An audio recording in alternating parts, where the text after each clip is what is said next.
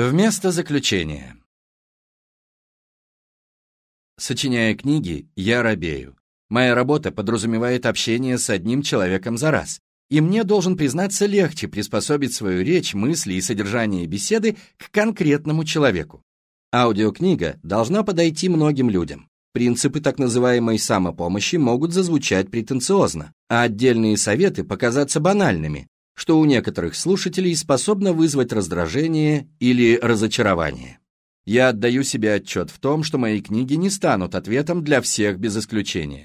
И вместе с тем позволю себе принять за комплимент тот факт, что вы, да, лично вы, дослушали до этого места.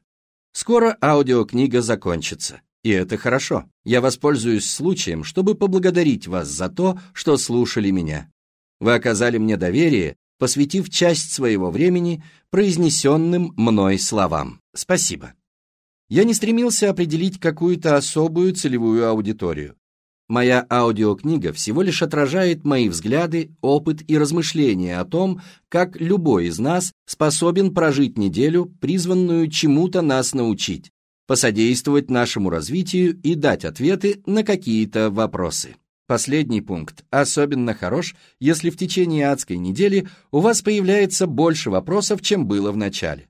Только вам решать, чем наполнить свою неделю и что вы хотите от нее получить.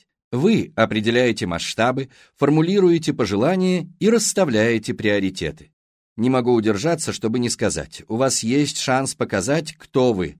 Человек, который изобретает отговорки и предлоги, или тот, кому хватает смелости пережить неделю, ведущую к реальным переменам.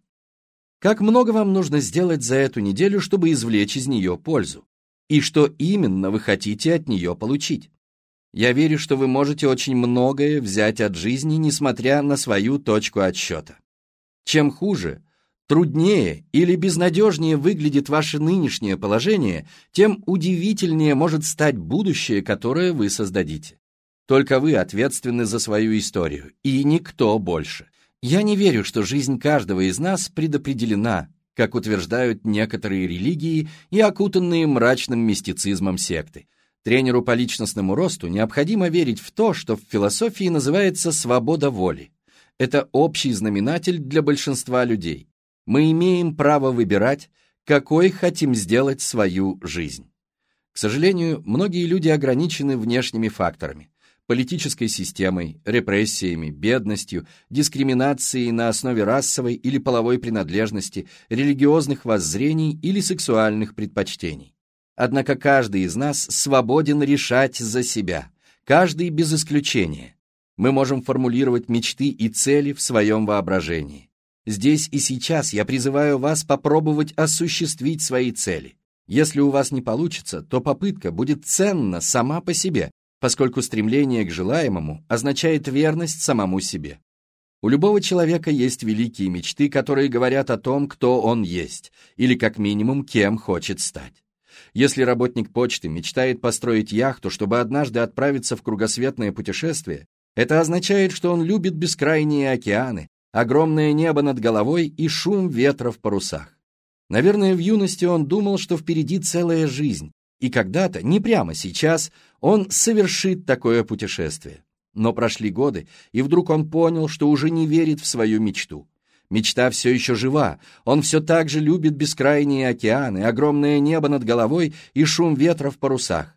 Просто он больше не считает, что ее можно осуществить.